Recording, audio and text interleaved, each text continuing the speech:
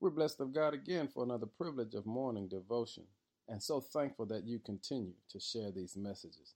Today's focus is taste Him. When was the last time you had a taste of the Lord? When was the last time you had an experience with the Lord?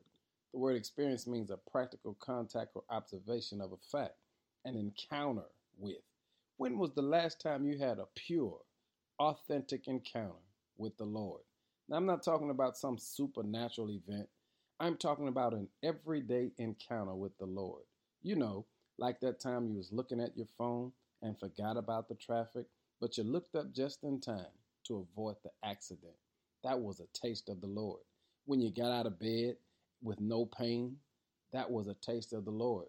When you can take a deep breath, inhale and exhale, that's a taste of the Lord.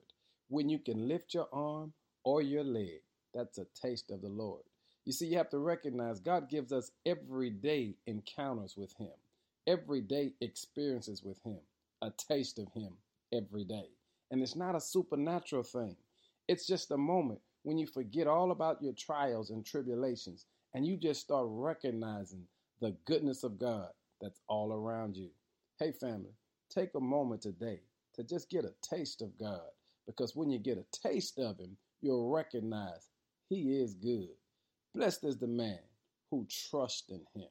Have faith in God today and get a taste of Him, because He's everywhere. Be blessed and give God some glory. Taste Him and tell me the Lord is good. Be blessed today in Jesus' name. Amen.